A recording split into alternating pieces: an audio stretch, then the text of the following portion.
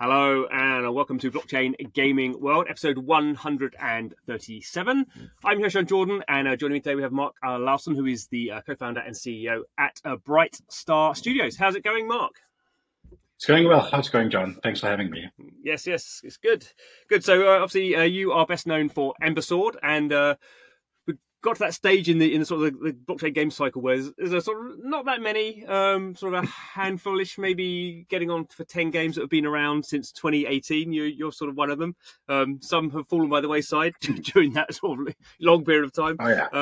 But it's an interesting sort of cohort of games, and stuff's really ramping up for you at the moment, which we'll get onto. But maybe we should learn a bit more about you to begin with. So you've had a sort of interesting career in games. So do you want to give us a bit of a sort of potted history about what you've been up to and I guess how that led you to start Bright Star Studios? Of course. Thank you. So yeah, I mean, pretty much been playing with computers since I called in Texas Instrument I-99. Quite had the whole journey. Commodore 64, Amiga, all the consoles, the rise of the mobile phones and everything up. So it's been quite interesting. I have an engineering background, but I kind of fell into playing games and kind of got discovered in terms of playing them like Counter-Strike. So I actually played on the Counter-Strike team when I was younger, used to compete and travel the world with a Danish team called Spirit Amiga. It's a long time ago now, the early 2000s and up. And then after that, kind of fell into playing World of Warcraft, where I got some of the ideas for today from as well. Helped co-found two number one teams there. We used to be world champions for for a really, really long time, 2 years and 3 months, undefeated. Learned a lot there. Especially by we did all the events for Blizzard for the time, like Gamescom, IPCon, the Worldwide Invitational in Paris. So I had quite a stint there. Created also, after that, I kind of got into thinking that, I should start making games again as I did when I was younger. So created a bunch of different games, had a bunch of releases on Steam, some medieval games, fighting games. Also had a stint in browser games, as kind of some of this again comes from as you can feel from Ember Sword here. Made a couple of engines along the way as well, both for web and for desktop. So yeah, kind of been all over the place there. Learned a lot from it, both with publishers and investors, and kind of traveling the world. Yeah, so it's sort of funny. I guess maybe lots of people in games have sort of gone through sort of a roughly sort of parallel thing, but I think a lot of the people in sort of blockchain have come from that sort of MMO RPG thing. I mean, again, maybe that's because just a lot of people played it, but obviously that's sort of those games are sort of you can see how I think it's very easy to see how blockchain sort of fits into those more persistent worlds. And I guess it's also, maybe this is more of an aside, it's kind of interesting the sort of professional esports thing. So Alex from Sky Mavis was also, I think he was a CS:GO player, a pro CS:GO player. It's Dota. Is it Dota? Was it? Okay, yeah. So there's interesting sort of threads in there. Definitely. And I guess one thing that I will actually bring up, because I was looking you up at LinkedIn, and you sort of a lot of your projects before Ember Sword seemed to be about sort of browser based sort of games as a sort of a platform, and I guess that sort of plays into something. That plays into something that I think has come through more strongly in recent years for Ember Sword, which is not about the game, it's about your streaming platforms. I thought at some point we would talk about that, so we might as well talk about it now. So can you talk a little bit about why you, for you, why you think sort of the browser is maybe a little bit underrated, and why you think it's a strong technology for what you want to do with Ember Sword, and talk a bit about the engine you've been building up. Definitely. So I say it sort of started out with been trying to build engines in the way that you could stream in large worlds, because one of the limitations of a lot of these engines is that you can't really make this like a live and big world, and there has to be downtime, all these different things. So through then falling into doing the browser games, we again discovered that it's really, really hard to make like more AA games than these and kind of make them run in that. So a lot of the other things you kind of use to create games aren't really good enough to create something that's really big and beautiful in that regard. And as I see it, I see the browser as like a terminal. So if you actually got the infrastructure and everything to it, you can pretty much load everything up, and you can just stream it in continuously. So for me, I see the future as, you don't even need an OS. I mean, why do you need an operating system? Because we just load out the browser directly and then stream in all the programs, right? I think that's where we're going in the future. So from learning those things, from making the browser games, where we kind of did the same thing. I was a part of that emergence of what you call IO games. Even though like Gary on Slater and those type of games, made some games there as well, was some of the first ones. That's kind of where the idea come from Ember Sword as well, that you should be able to get into a game without actually, having to register anything, just type in your name, get in there and play, because why have barriers to entry? That's one of the things for Ember Sword as well. Like, we don't need a wallet to play. We don't need to sign in. Just go in there and play. And then if you want to go advanced and use some of these like features, then you can. That's up to you. It's kind of the things you like about it. But actually, when we started out, we was working with another company, a big engine company, who are looking to make like a more sleek version of the engine, where they could facilitate these things like loading the game in the browser and pretty much any device that you wanted to. But unfortunately, they came back to us in like late 2022, and they said, "Hey, sir, we can't do this. You're on your own." Oh. And yeah, then we had to opt in to either make the game a downloadable desktop game again, which we didn't really want to. So we thought, well, let's make our own engine. We're crazy. So. So we did, and now it's actually working quite well, and it's way faster than pretty much the other engines, and can facilitate pretty much any game in the browser. So something like the new Zelda game would be perfect for our technology to put in the browser, and we have the same performance as you do in the other ones. So how the engine actually works is that, for example, the engine itself is around like 3.5 megabytes. So we're actually really, really good at compressing things and making them super small and efficient. Yeah, okay. And the game itself, Ember Sword, for example, is just around 30 megabytes. Oh, so really? It's really, really efficient. Of course, what we're doing is quite new. So they actually don't train or learn in the university how to program like this yet. So we believe that's like an inflection point for the future, where you're going to start programming for these new ways. And we're kind of like optimizing more towards the CPU. So if you go back to around the 2000s, there's kind of been this split where memory or RAM, they kind of been stagnant, just going steady, whereas the CPUs have been going up. So if you more utilize that, you can get more performance out of the entire system. That's kind of what we're doing. So Ember Sword can run on any device, anywhere in the world, load within about 10 seconds. We want to send a guy to Antarctica and actually load the game up when we're about to release. That's for sure that it actually works anywhere. As long as you have a 3D plus connection, it's going to be really, really well. Okay. Yeah. I guess that's always there's always strengths and weaknesses of different technologies. So you sort of get around the distribution part, but then obviously you do need a relatively robust connection, I suppose. So that's. As long as you have 3D plus connection, you can play the game. So the cool thing about it is actually that the engine will only stream what you need. So if you're walking in some sort of game, it'll just stream what's around you. And like if you're clicking forward, it streams what's coming in front of you. Okay. So, and it's not cloud gaming, it's actually instant gaming, which means that you're actually streaming the actual content. So as opposed to cloud gaming, where you're putting an input on your keyboard, it sends that input to a data center somewhere else far away, renders the video, and sends the video back to you. That's super slow, super laggish, you can't really be competitive with it. So that's what we want to eliminate. Yeah. And we have some super, super good engineers to do it. Interesting. And just again, as another aside, you're not the only blockchain company doing this, because Mythical actually made a acquisition, I think about 2 years ago, of a UK company called, Polystream, and they're doing similar. I think they're more on the cloud side maybe than the compression side, but I know with Blankos they're looking to do a similar release where that's currently a PC client game that you have to download the whole gigabytes of stuff. And yes, that's what we don't have to here. Yeah. So it's different ways to sort of get to the same thing. We'll see how it plays out. But I guess more generally, the trend there is that we've blockchain games in general, we've had sort of one big hit and then one big sort of come down again. But distribution seems to be one of the sort of issues. Steam you can't really use at the moment, and people are going, well, we use Epic Game Store, but that's not really taken off yet. And app stores sort of becoming more acceptable, but still rules and conditions. And obviously, with what you guys have, you basically own the whole thing, so you can you can do what you like. Exactly. Plus, I dealt with these kind of like browser sites before. As a part of a site that had 28 million users. So it's a really, really good way to actually funnel users into your projects. And that's why I really, really believe hard in this. As of course, we can do a LATAM, we can do APAC, we can do SEA, we can do all these regions where you normally can't have these type of games because they have to download like 150 gigabytes or more. And you need really, really good computers to actually just play it, Or again, that with our technology, you can use on like a mid to low end computer and it'll still run really, really well.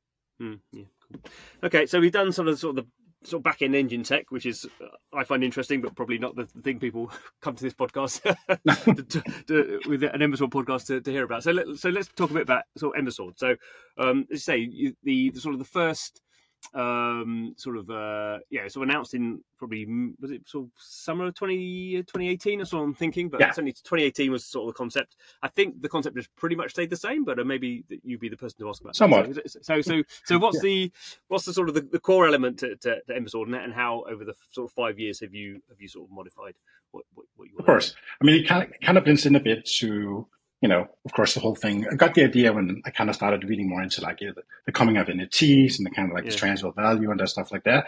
So when I was playing World of Warcraft and some of these other games, I mean, even Counter-Strike, you trade for a lot of money.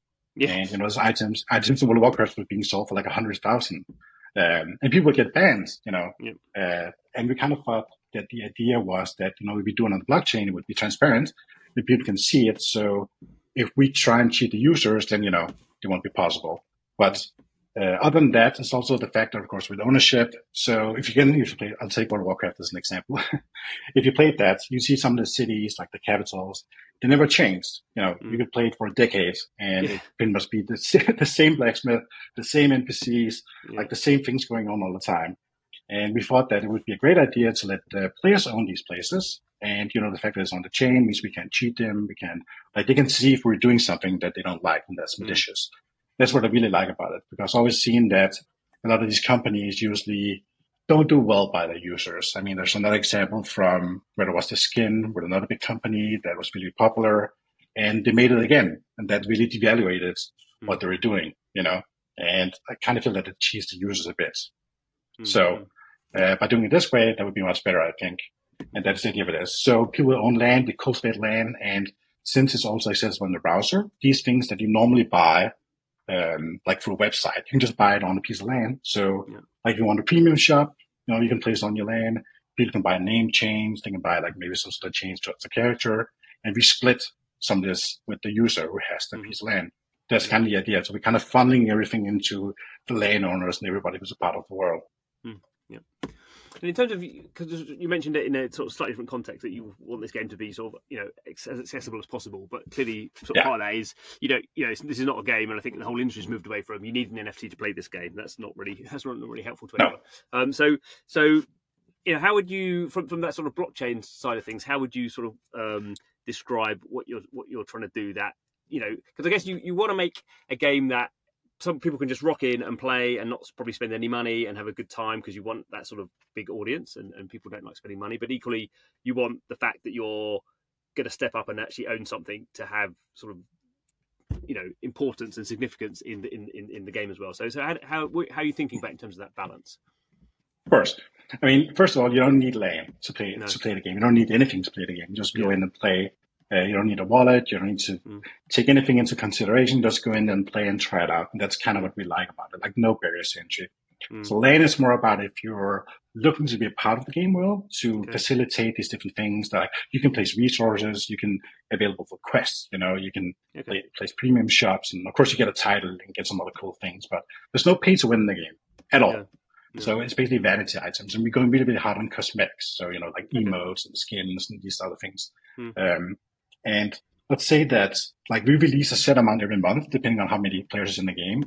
Those things has to be found through events like PvP, PvE, or achievements, etc. And then you can trade them. If you want to trade these, you go to a piece of land, you open up like an auction house or marketplace, and you trade it with another user. And again, there's a small fee, and that fee we split with not just the local landowners and the person who owns the piece of land, but the global pool also gets shared as well. Okay. Yeah. So the idea is kind of to funnel about like, it's half of it is going to go back to the community. Okay. And you currently got your second land sale live, and you've sort of approached, or you have exactly approached land sales in a slightly different way to other companies, where you sort of have this sort of bidding system. So do you want to explain a little bit about technically how it works and why you've sort of chosen that, which I don't think any other game has done that. So. No, not so far. I think that when we're looking at, in the beginning, when we're looking at what the others were doing, we saw that a lot of speculators, or people who just wanted to flip it, just make money right away, right? They were kind of taking everything. They're using bots to just get in there and buy all of it. So we wanted to kind of figure out a way to kind of stop that. And we thought that doing applications where people had to say, hey, I would like this land, or like this sort of land. Like we got regular plots, we got settlements, we got towns, we got cities, and you kind of say like, why do you want these, and explain us like what do you want to do with them, and then we vet these people. So we have really, really high degree of gamers and like gaming guilds, organizations, esport organizations actually want to come in here and build a cool experience for everybody to play and try. And I think that's really, really important. Like even for the one we have right now, like Wave 1, our application is already closed. It's looking really, really good. Okay. It's closed already? No, just for Wave 1. So there's going to be Wave 2 okay. as well. Okay. Yeah, so Wave 1 was the applications. It's already way oversubscribed. So it's looking really, really good. It's definitely going to sell out Wave 1. And we got Wave 2 that's starting at the 31st of July here. And it's open to anybody, where it's kind of like more of a free-for-all. Oh, okay. I mean, it's sort of... Yeah. I can see your sort of idea that the sort of speculators, we see that every part of human, economics when Taylor Swift puts tickets on sale, something happens. So, but it is sort of funny that for a blockchain game, you're sort of have people are having to sort of justify what they're going to do. I mean, there seems some sort of irony there, and obviously, is it not a big overhead for you guys to have to look through all these applications and sort of judge? Well, this person says this person says this. I mean, it's interesting. It is. I mean, last time we had to hire an external company to look through it, and it took a couple of weeks for them to kind of filter everything through it. They had to put on like a ton of people to just read through it fast enough. Yeah. So yeah, it is a lot of extra work, but I feel like, we want to do this. We want to do this right. That's also why that we haven't sold everything. So, we still have 2 nations to go. We still have a little bit left of the first nation here. I mean, we could have sold everything when we wanted to back before, but it just feels disingenuous to do. I've seen a lot of other projects just sell everything as fast as possible, but we want to manage expectations. We also want to show that, we're not here to do a cash grab or something like that. We're selling it when it makes sense, and it's just going to go, Yeah. Okay. And in terms of at the moment, is land your only asset that's sort of live? How is land the only NFT? How are you thinking about that more? Well, I mean, we do have from before we have badges, which is a way to get tokens when they go live. Okay. It was our way to kind of bring in, because of course the last land sim we had back when it was different times, we had 203 million committed in pledges. So in order to kind of make sure the people that got something out of it, we thought they will give some badges and they can get a really, really good, offer on the tokens instead. Okay. But other than that, we are looking to do cosmetics as well. We're going to do some of them soon, TM. Okay. And you do have, I mean, it's sort of interesting. I think it's always interesting when people have live assets and people are buying sort of new assets. So obviously the first one, whenever a couple of years ago you released those are live on the blockchain. If people want to buy them, they can just go to marketplaces and buy them. Yeah. So when you have that sort of situation, how do you think about sort of differentiating? You've got a whole bunch of land out there, there's some new land. How do you sort of differentiate that, and how do you sort of think about pricing? Because obviously you have live assets that have a floor price. I mean, we did a lot of research in the beginning. We looked at what everybody else did, and then we just kind of let it be up to the market, what they were kind of offer and do. And so far, it seems to work out. I think the idea is, of course, that we wanted everybody to have a nice experience of it. So we also wanted to do, when we sell it, we also wanted to kind of be below the market price, so people always have a chance to get a positive experience out of it. And I think that's quite important. Again, when I look at some of the other ones, it's usually the other way around. When you buy something, it's usually lower on the open market. And for us, I think that we like it the other way around. Just feels like it creates a better community. It gives better sentiment all around for everybody. Mm-hmm. Cool. Okay. So enough of NFTs. So we haven't really got into the game. So you're, I guess I would call it as like an action RPG. Would that be sort of the correct sort of in terms of the sort of gameplay element? Come again? Sorry. An action RPG is sort of the core sort of gameplay element. Yes. I'd say. And sort of where are you in development? Because obviously this is you have, as we've discussed, you have different sort of tech parts that you're building out, and these sort of games in general are big projects and take multiple years to do. You did have a sort of an open test probably about a couple of months ago, didn't you? So you're starting to get to that phase now where you think you've got sort of something that's coherent enough that people can come in and kick the tires. yeah, of course, when we had to do the engine, of course, there was a little bit we had to port over things and start over some of it again. But I mean, in essence, of course, I can say that we've taken all the features we love from all of the games, put it into Ember Sword. We're going to make it easy to play, how to master. It's really about being social. So we're testing some of these things out. In April, we had around over 14,000 PlayStations. We had 92% recommendation rate. People would recommend it to a friend. And again, here we had a lot of like the early holders were actually in there. So when you hold land or you hold a badge, you have a chance to give us feedback. You have a chance to participate in development because these are the people that are going to run it later. So same thing here, you get a lot of benefits out of it, of course. So we're looking to do more tests this year as well. Every time we do, like from the other one in April, we learned a lot. We have a lot of changes coming in, like movement, all these different things that are coming in that people commented on. It's going to look really, really nice. And yeah, the game is sort of like a blend of ARPG and MOBA. So like a blend of Diablo, like a little blend of like Dota and these things, and then put it in an MMO world. We kind of felt that worked really well. And I can see that, it's something that's definitely catching on. I see a lot of these kind of like different projects kind of doing somewhat a little bit of the same nowadays. But I do feel that we have quite an advantage here. Since again, going back to the technology is that, you can just type in a URL here and you can play it on pretty much anything. Yeah. Whereas the other ones, you still have to download probably like 150 gigabytes, something like that, right? Yeah. So are you at the stage yet where you sort of in your head, I'm sure it's not public yet, but you sort of have a like a line in the sand where you have some sort of this is our release. Yes, we're looking towards like a closed beta by the end of the year, start of next year, kind of like how it looks.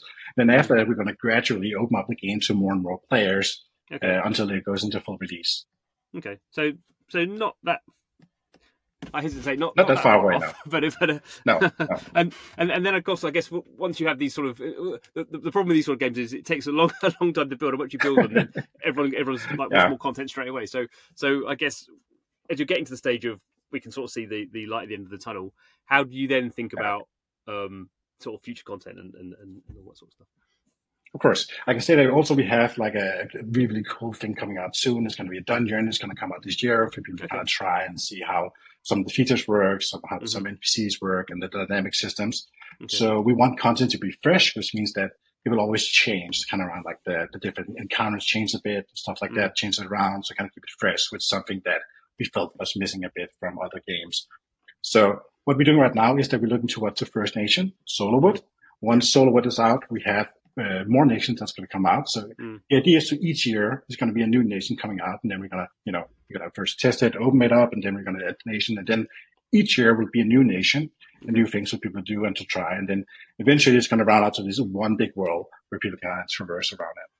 And when you say nation, is that just sort of artistic biome sort of thing, or how are you thinking about? Well, I mean, it's actually an entire new faction, and there's of course a lot of lore in the game, and they have like these different strife in the game, depending on who you are. The first one is Solarwood, which is maybe the more like familiar, like forest lush, and kind of like a bit like the alliance that's always here in like any sort of game always has an alliance of some sort, which is sort of like what this is. And then the other ones we have one called Duskrun, which is more like a sandy, like red sands, and more like the bandit types, a little bit of Mad Max in there. Then we have Itso, which is more like the Techno Vikings and the cool ones there.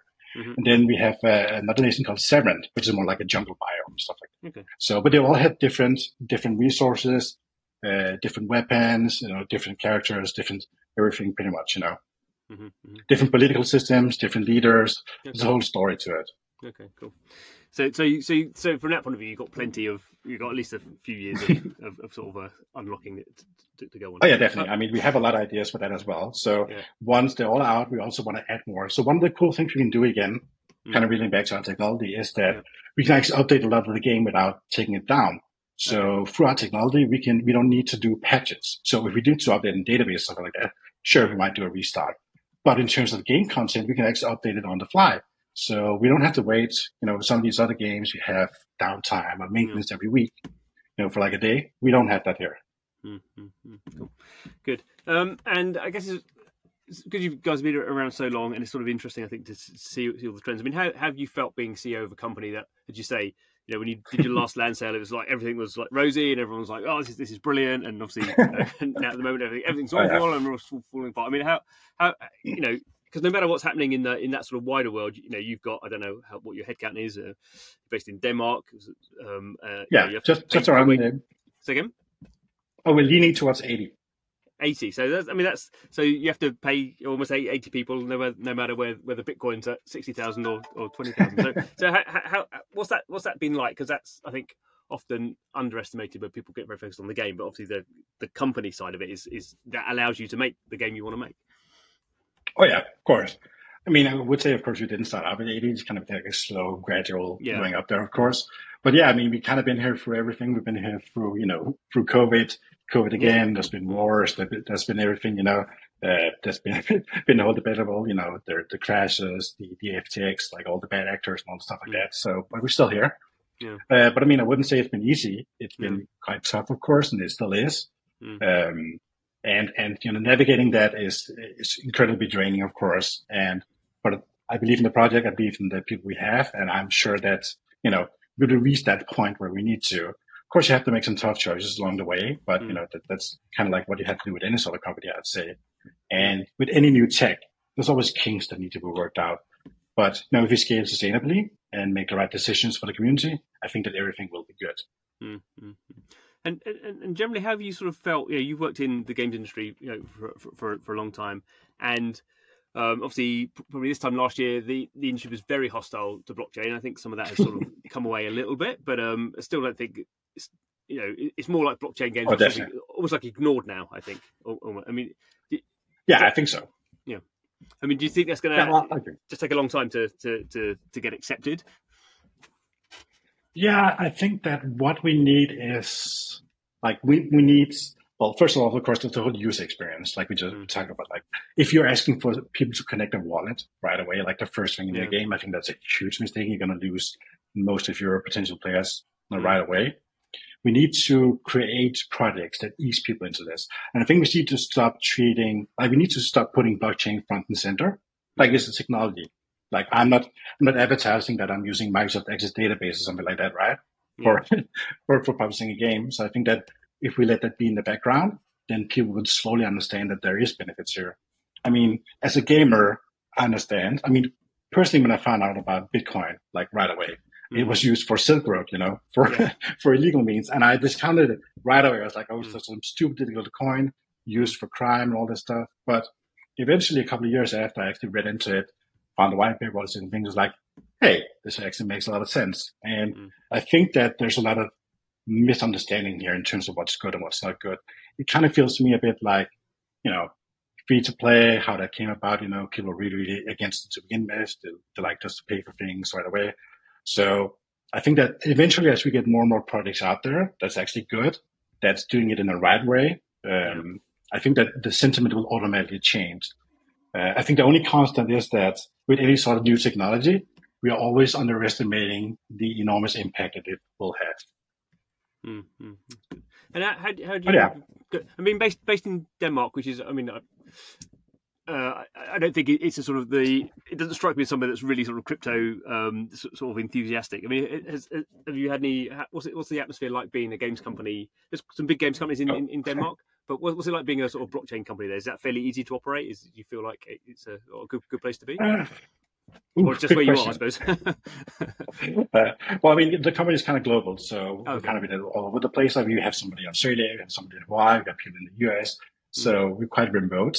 We do have offices around as well. We have 2 in Denmark, et cetera, et cetera. So, but I think, it's probably not the easiest. I think that still on a local level, there's still a lot of anti-sentiment, and through that, you get excluded from a lot of things. There is background out there, of course, which is quite nice.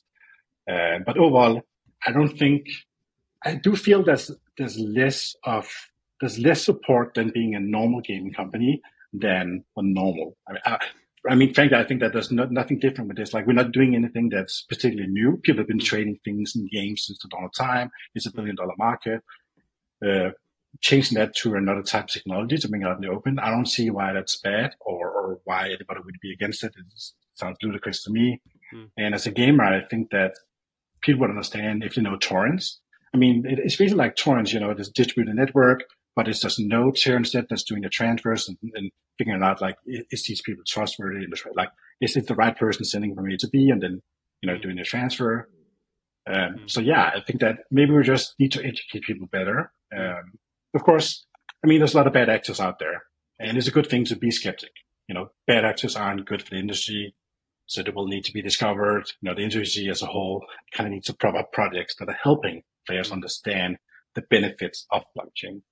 And I think that's lacking a bit, especially on the media side, maybe. Yes, we'll see what happens. Cool, excellent. So, for people who want to sort of check out what's going on and look at what's coming next, where's the best place to go? Discord, I guess. Yeah, I mean, our Discord is definitely good. Just got the GE/Ember Sword. Otherwise, go to embersword.com. We have a white paper up. Right now, we have the land sale as well. There's a lot to read there. I think that the white paper covers pretty much everything. It goes into the technology, goes into, the company and behind it, who we are. That is a labor of love.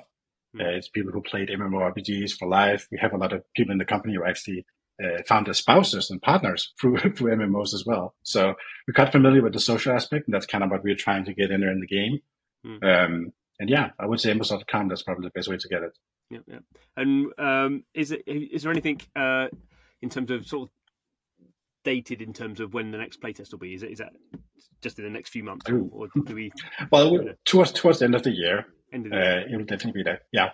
So we're trying to work it out as fast as possible. There's always going to be a few kinks here and there, of course, but that's kind of what we're working towards. Cool, good, excellent. Well, thank you very much for your time, Mark. Oh, perfect, John. Thank you for having me. We'll have to have you back again when maybe start of next year when we actually can spend a bit more time in the world and pick up what's going on there. So cool. Oh yeah, happy to. I mean, cool. And thanks to you for watching, for listening to the podcast, whoever you are consuming it. Every episode, we're talking to people who are building this sort of brand new way of making games, playing games, being involved in games, which I personally think is fascinating, and I hope you do too. So come back next time and see what's going on. See you then. Goodbye.